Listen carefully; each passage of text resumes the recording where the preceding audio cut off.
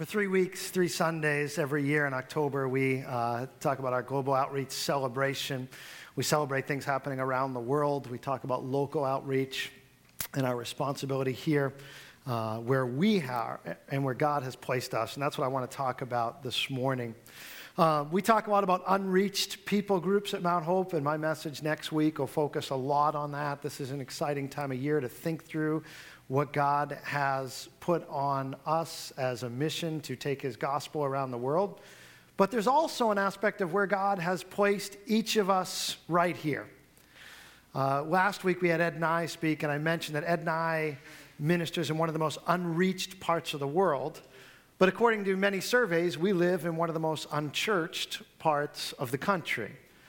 There are fewer people that go to church on any given day in the Northeast, in New England particularly, than they say any other part of the country. We have a responsibility as we are here to be a part of what God wants to do among this part of the world right where we're at. And so I want to talk to you a little bit about that this morning. And I want to talk to you about it from the perspective of doing good. It's become very trendy, I don't know if you've noticed it in our world, to do good. What I mean by that is to act virtuously. I think if I went around the room, we could all probably come up with places where we would say corporations and individuals are trying and endeavoring to do good. There's so much wrong with our world that I think many people just want to be a part of a bigger solution, just want to be a part of something good that's going on. And every place you go, there's opportunities. Every place, even as innocuous as going to the grocery store or to any store you go to, it seems like these days, before you check out, there's always the question, after they ask you if you have a value card, after that question, they ask you, do you want to contribute $1 to fill in the blank? Or if they don't ask you, then when you use your debit card on the screen, it says, would you like to contribute $1 to? And there you are in that moment wondering what to do. And you look all around you, and there's little shamrocks up on the wall or balloons with people's names on it. And you are wondering what you should say in that moment. And for some reason, someone along the line at that store, that corporation, came up with the idea that we should do this and be a part of this doing good. Each weekend, especially this time of year, lots of times there's a 5K run being done someplace. And that 5K run is almost always attached to some charity, some group, or some organization, or some cause, which isn't a bad thing. Many people want to just run, and they think, hey, if I can run, do what I like to do, and be a part of helping something in a cause, they'll do that. You can do it just as easily. You can do good by videoing yourself pouring a bucket of ice over your head. And this has become, obviously the Ice Bucket Challenge this past year or two. ALS says that they over $100 million was raised for ALS research from the Ice Bucket Challenge. And why? People feel like they want to be a part of a cause, and if I can throw a bucket of ice over my head and donate a little money and challenge other people to do so too, then they were willing to do that. But it's not just individuals, it's also corporations. Forbes magazine reports that today doing good is not just something companies do once or twice a year, but it's become a business strategy. Doing good has become a business strategy. How many of you have Tom's shoes? Anybody have Tom's shoes? You buy a pair of Tom's shoes, it feels good, right? Because you buy a pair, they give a pair. And Tom's was one of the organizations that kind of pioneered this idea that they've given away over 10 million pairs of shoes to children that need shoes in the developing world. Because every time someone buys a pair of Tom's shoes, they give a pair away. Warby Parker is a newer one. They do it with glasses. Warby Parker, you buy a pair of Warby Parker glasses. They're very trendy looking glasses, affordable glasses. They have a store on Newbury Street in Boston, and believe it or not, they sell affordable glasses on Newbury Street in Boston. And when you buy a pair of Warby Parker glasses, they give a pair away in the developing world as well. It's this corporate strategy to do good. Tim Sanders is a business writer, and he wrote a book called Saving the World at Work. What companies and individuals can do to go beyond making a profit to making a difference. And he said this. He said 65% of American consumers say they would change the brands, change two brands associated with a good cause if price and quality were equal. 66% of recent college graduates said they will not work for companies with poor social values. 65% of American consumers, as I said they would change to a brand if it was the same price, but they were doing good.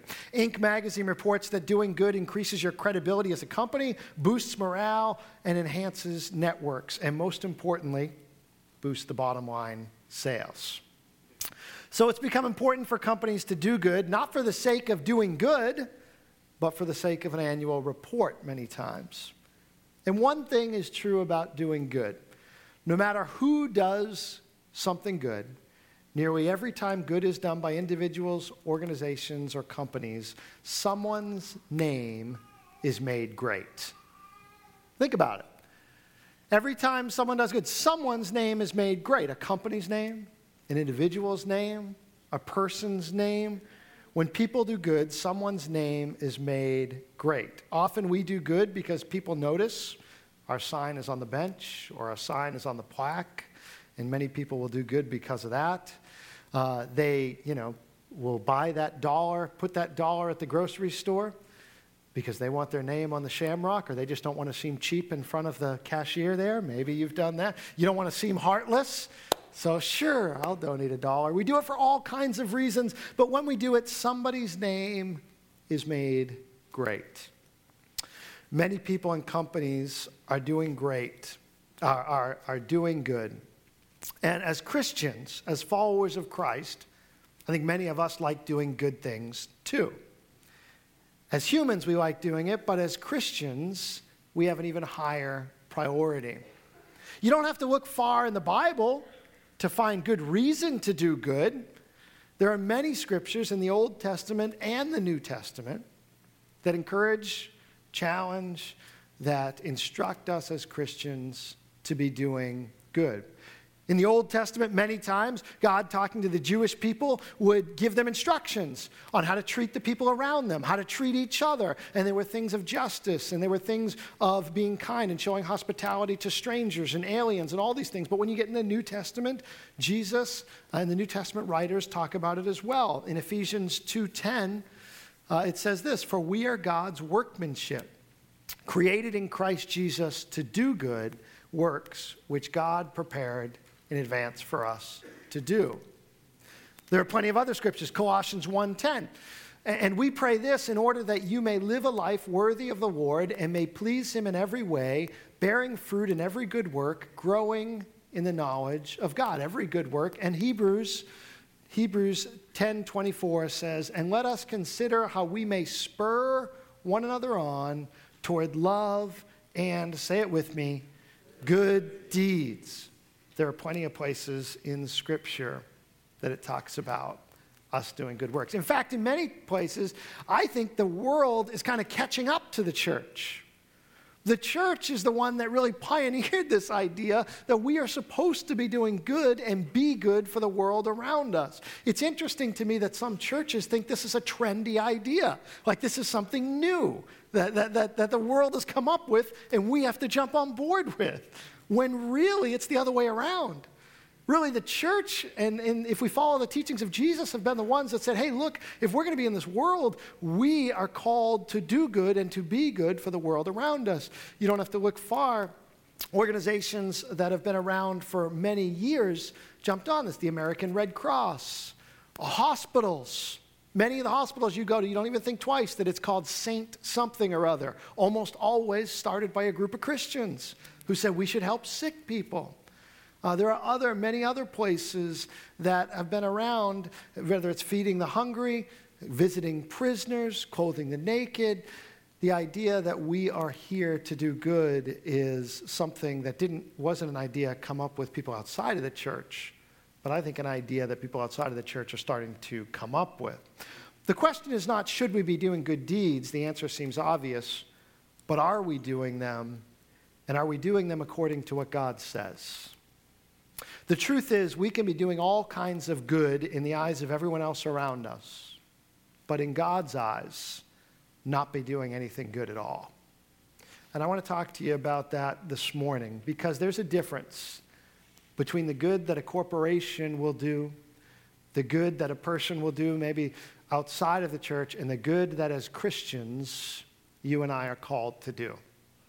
And there's three differences I want to talk to you about this morning as we focus on local outreach. And the passage I just want us to look at this morning is Matthew chapter 5, verses 14 through 16.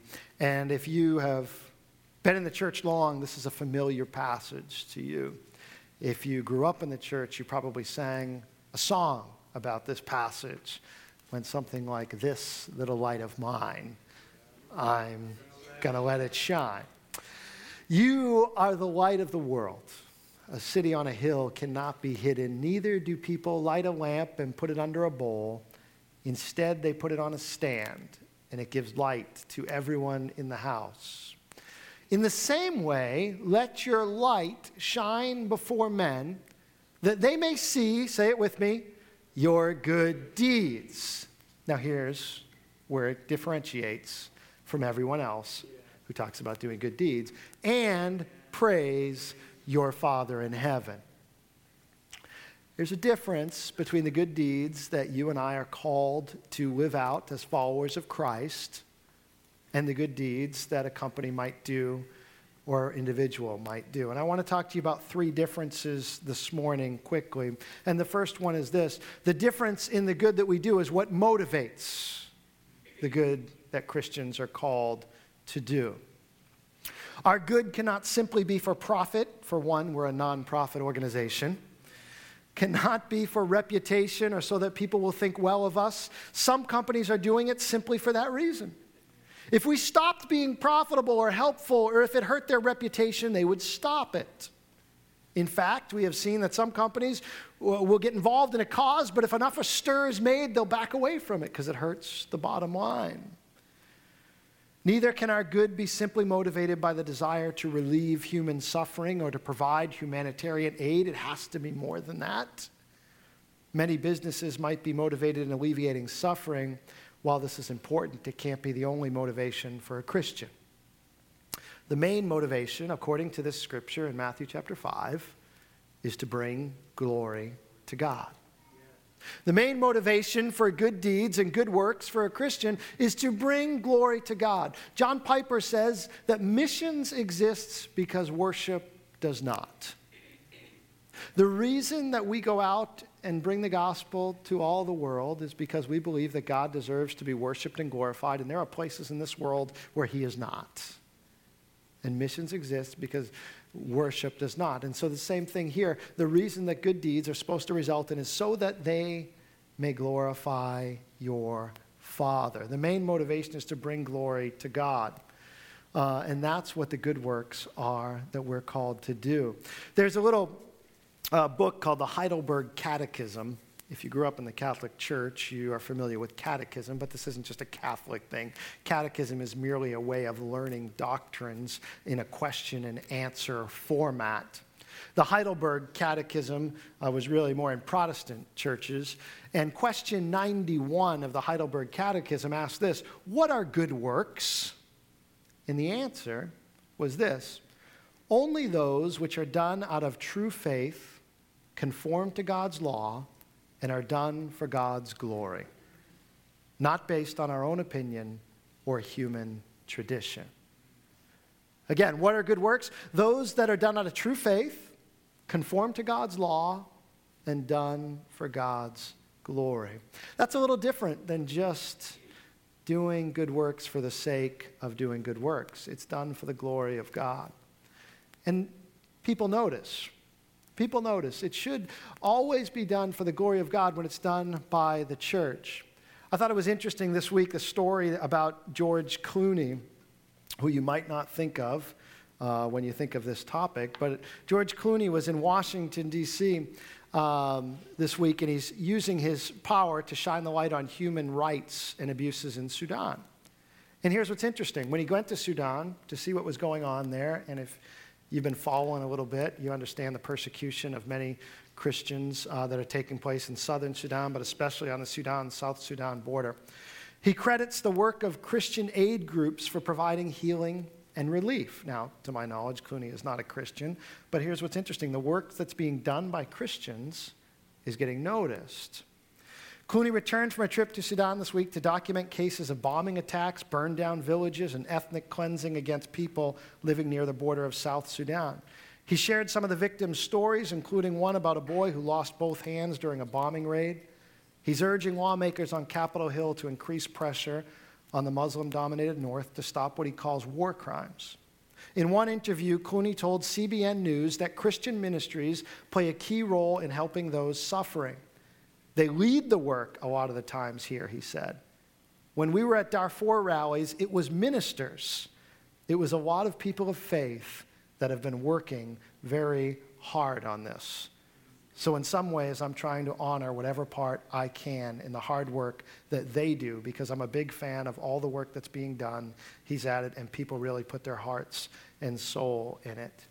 Now, I'd like Clooney to go one step further and to praise God for the work that's being done.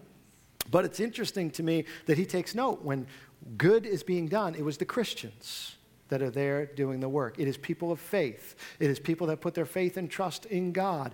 And, prayerfully, one day, God will open up George Clooney's heart, and George Clooney will open up his heart to say, you know what? The reason they're doing that is because of the God that they serve, and I want to be in a relationship with that God to glorify the works of our Father, glorify our Father.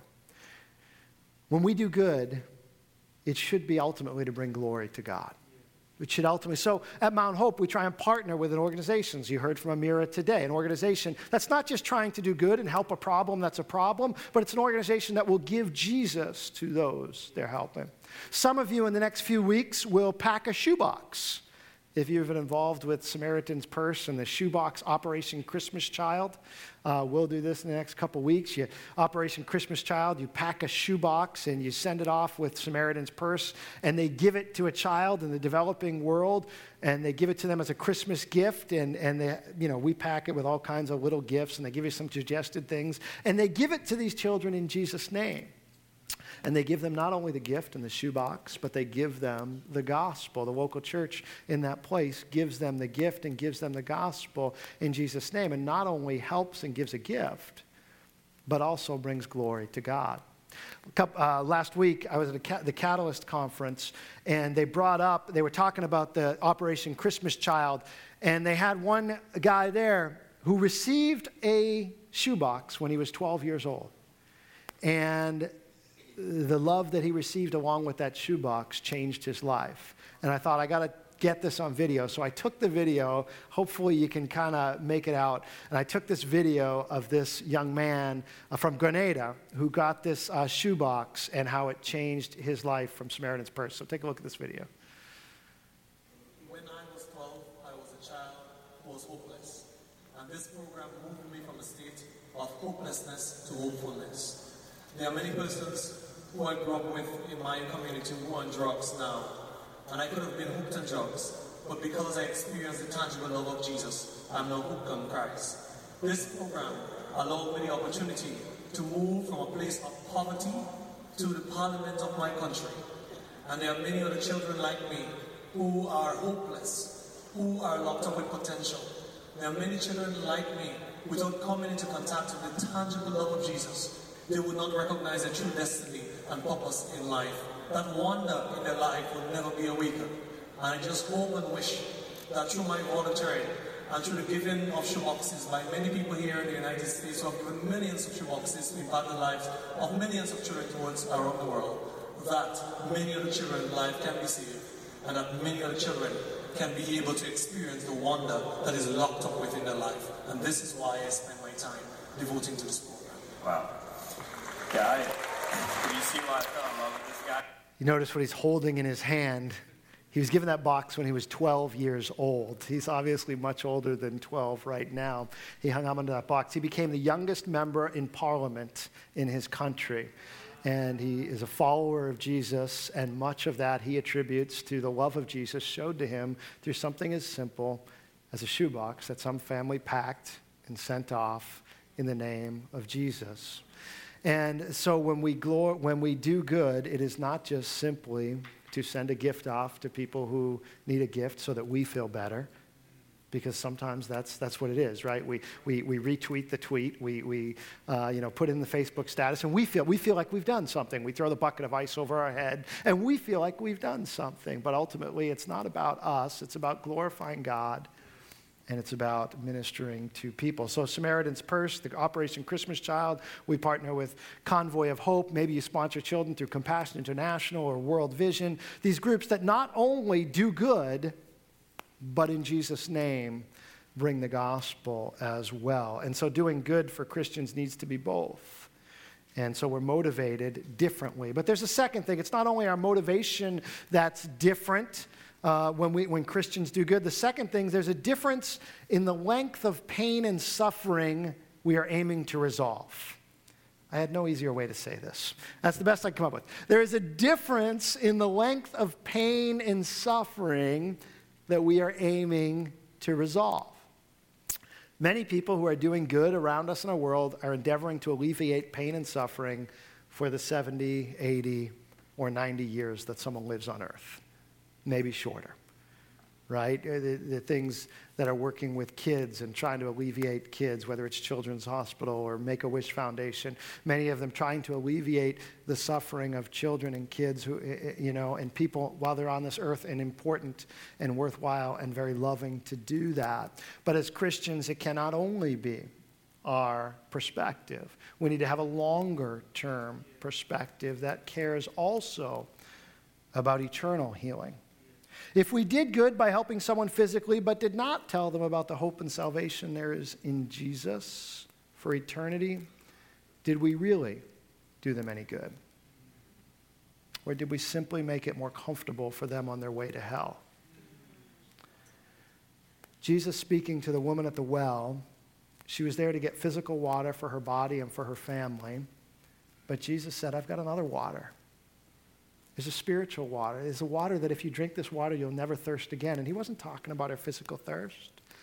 He was talking about a spiritual thirst within her that could be quenched only by the Savior that was speaking to her.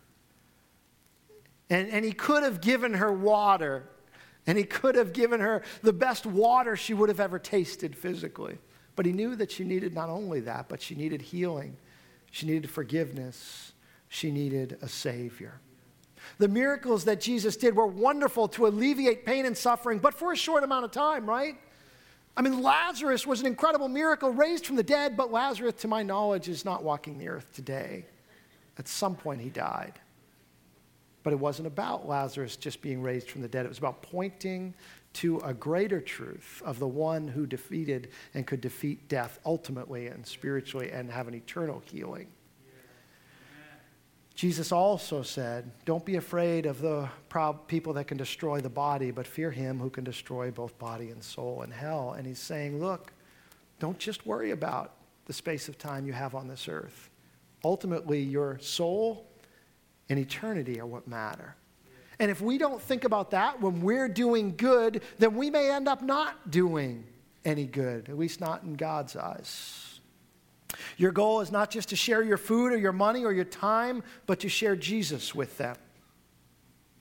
How do you do that? That can seem daunting. Well, I heard somebody this week who put it this way. If you know Jesus, you have everything you need to know to lead someone else to Jesus. I thought that's kind of true, isn't it? If you know Jesus, you have everything you need to know to lead someone else to Jesus, because it's kind of like introducing your friend to your friend. If you have come to Jesus and put your life in his hands, you don't have to make it more complicated than it is. The scriptures don't make it very complicated when it comes to following Jesus and putting your faith and trust in him, and you can share that with your friends.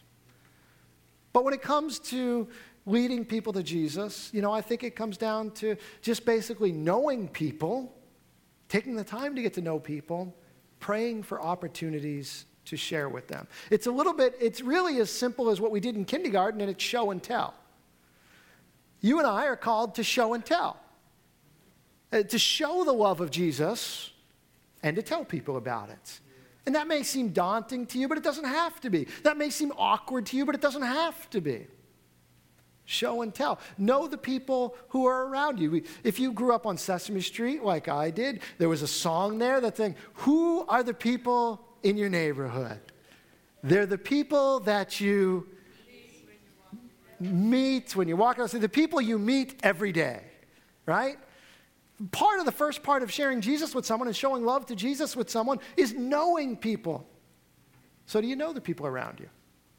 Do you walk out your door every morning, wave to the same person across the street, but do not know their name or the names of their kids or their story? Do you buy coffee at Dunkin' Donuts or Starbucks or wherever from the same person, but do not know their name? Do you go to the grocery store at the same time every week and see the same person at the checkout line, and she's wearing a name tag, but you don't know her name? Knowing the people around us, taking the time. If we're not interested enough to learn a person's name, do we really expect them to listen to us talk about the things of eternity? Knowing people, are they really going to change their life on that moment? Now, sometimes God provides those providential opportunities. I love the airplane story. I love the on the train beside the person when God provides that opportunity. And those are great. But oftentimes, those are the exceptions because the people in that person's life that know them haven't shared Christ with them. And there are people in your life and my life. Some statistics say that about 2% of people in the United States on any given Sunday may be in a church, which may surprise you. And 2% of those that go to church would invite someone else to church. So about 2% of people that attend church invite other people to church. But here's the other eye-opening thing. 88% of people surveyed said they would go to church if somebody invited them. How many of your friends? And you say, well, not my friends. Well, do you know?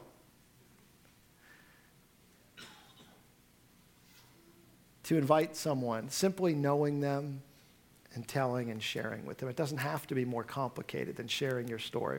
And I think one of the things that helps me when I think about sharing Christ with people, sometimes we make it more complicated than it has to be. We work ourselves up, we get all nervous about it, and then we blurt it out like in a way that's totally inconsistent with our relationship with this person. We suddenly become a preacher instead of their friend just to get it out. And we're like, I got to get this out. Instead, one of the things that's helped me is spend time in prayer first, asking God, would you open the door? There's this person in my life, and I know they've got some situations in their life, and I know they need Jesus in their life. Would you spend time in prayer for them every day and take them before the Lord? And then you see if God opens up a door for you to talk with them. And you see if God opens up, because what's going to happen is your heart and your mind are suddenly going to be thinking about and looking for that opportunity to share Jesus with them.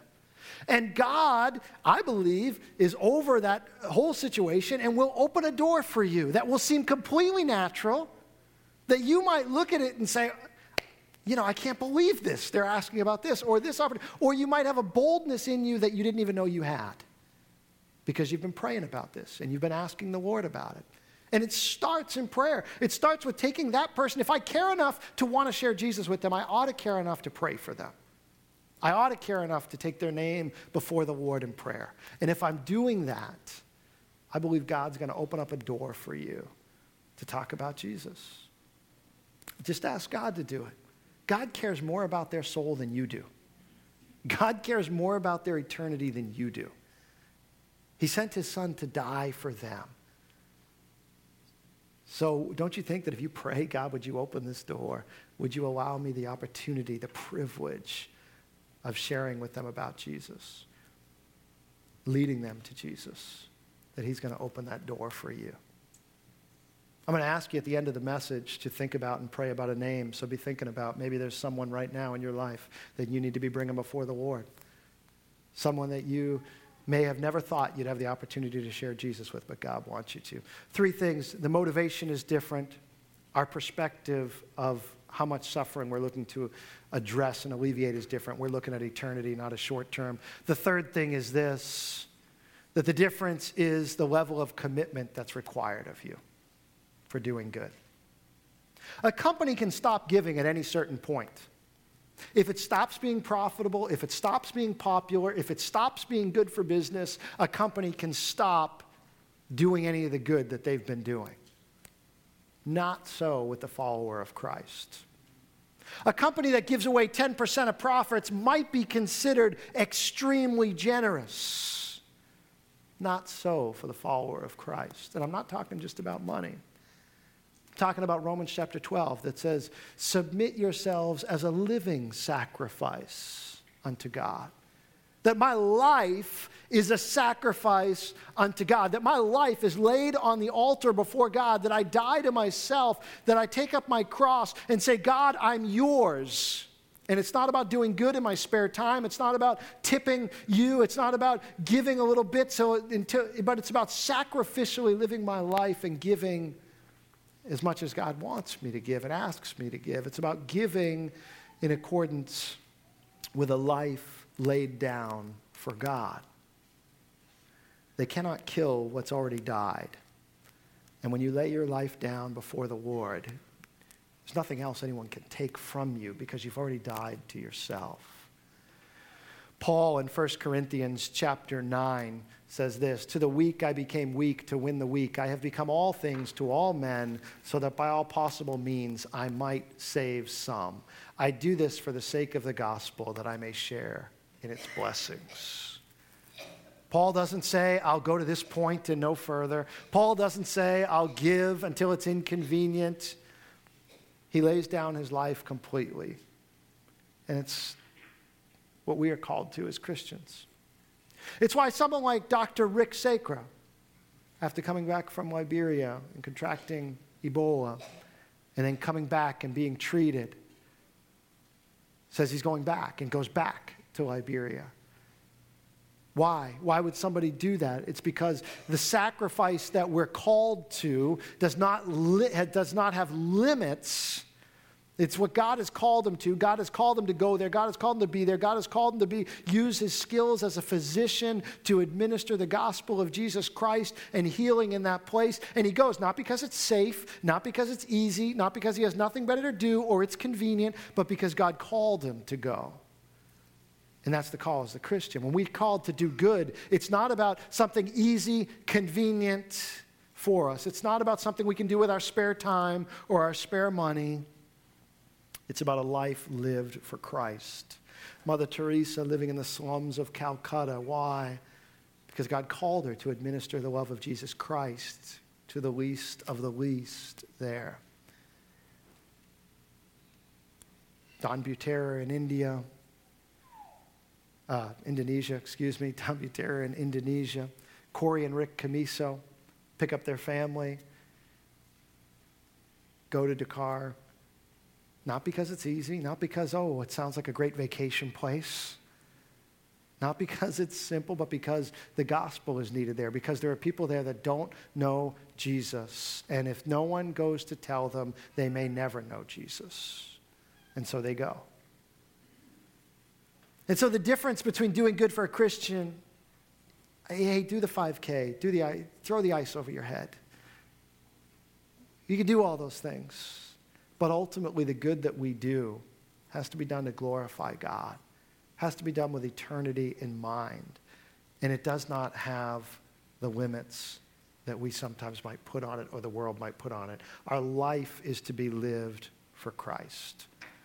So when we talk about local outreach and what do we do living in one of the most unchurched areas of the country, show and tell.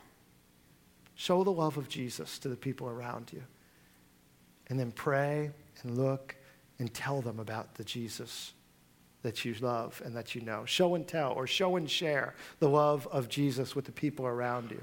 Your greatest responsibility and opportunity is to show and tell about the love of Jesus. You were given the gospel for it to flow through you, not for it to stop with you. You were given the gospel to be a culvert and not a dam. Sometimes we think we're given the gospel and it stops with us. We're like a dam that stops a river and it just kind of piles up and we just kind of grow in our knowledge and our understanding and rest in the sweet presence of Jesus, but we never let it flow through us. But you were given the gospel to be a culvert. You know the difference, right? A culvert is something when it's a road or something is going to cross a river and it has the chance of stopping it, you put pipes or something through it so that the water flows through it and isn't stopped there. And you, and as a follower of Jesus, and me as a follower of Jesus, you were given the gospel so that it would flow through you to the people around you in your life. It was not given to you or to me to stop with you. And so we look for opportunities to share Christ. We look for opportunities to bless the community around us. And so I ask that you continue to help me to pray and pray with me. Where in Burlington are we supposed to be partnering and looking for those opportunities to do good and to glorify God? This morning in Belmont, well, they're probably done with it already. But just at the end of service there in Belmont, or they're close to it, the end of service there in Belmont, they had the head of the food pantry in Belmont coming. And for the last 3 weeks, Pastor Brian's been collecting $10 donations for the Belmont food pantry. And he asked the head of the food pantry to come today to church, and she said she would come to service. And at the end of service today, at the end of this same message that I just preached to you, that he's preaching there, he was going to bring her up, and from these $10 donations, present to her a check for over $1,000 for the Belmont food pantry, in Jesus' name. To say, here, we're a church, we're in this community, we want to help you serve, we want to come alongside you, and in Jesus' name, here's a check to help you feed people who are hungry, because the Bible tells us to feed the hungry. And so we look for opportunities to do that. We need to look in our community. We need to look in Burlington. Some of you may have helped at the pumpkin patch this last week to help sell pumpkins to support the food pantry here in Burlington. And we look for ways to partner and help our community. A couple weeks ago, I was in a meeting with the superintendent of schools in Burlington and just had the chance to ask him, what is the greatest needs in the school system in Burlington? I was surprised at some of his answers. But I just talking to him, asked him, what are the greatest needs? And he had some readily. Very concerned about some things. That he actually approached the Clergy Association to say, how can churches, how can religious groups help with these things? And so great opportunities when they're coming to the church, the pastors, to say, we've got problems that we need help with. Opportunities to help.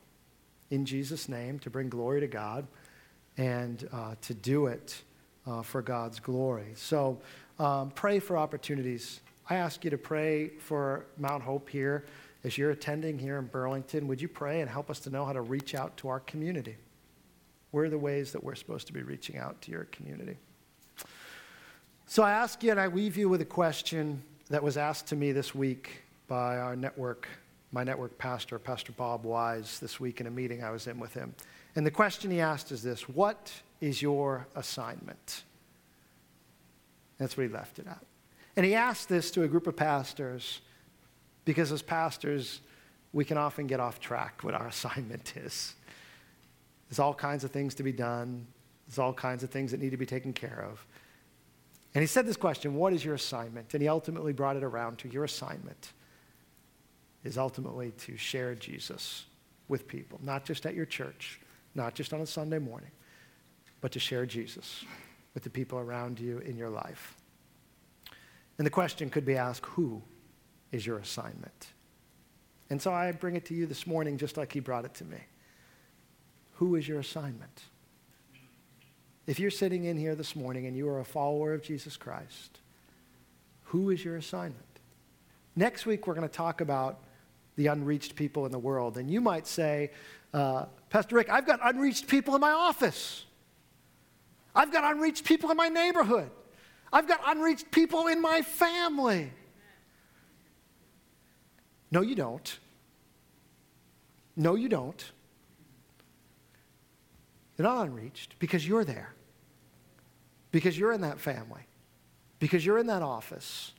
Because you're in that school. They may be unchurched, but they're not unreached because God has given you the gospel to flow through you and to reach them. And so we are called. So who is your assignment? And if you don't have a name that comes to your mind, I'd ask you just to pray and ask God to show him who he's put in your life, to tell about Jesus, to show and share the love of Jesus. Because ultimately, we live in a world that's right now really focused on wanting to do good. It wasn't always this way if you look through history. There were some very selfish times in world history.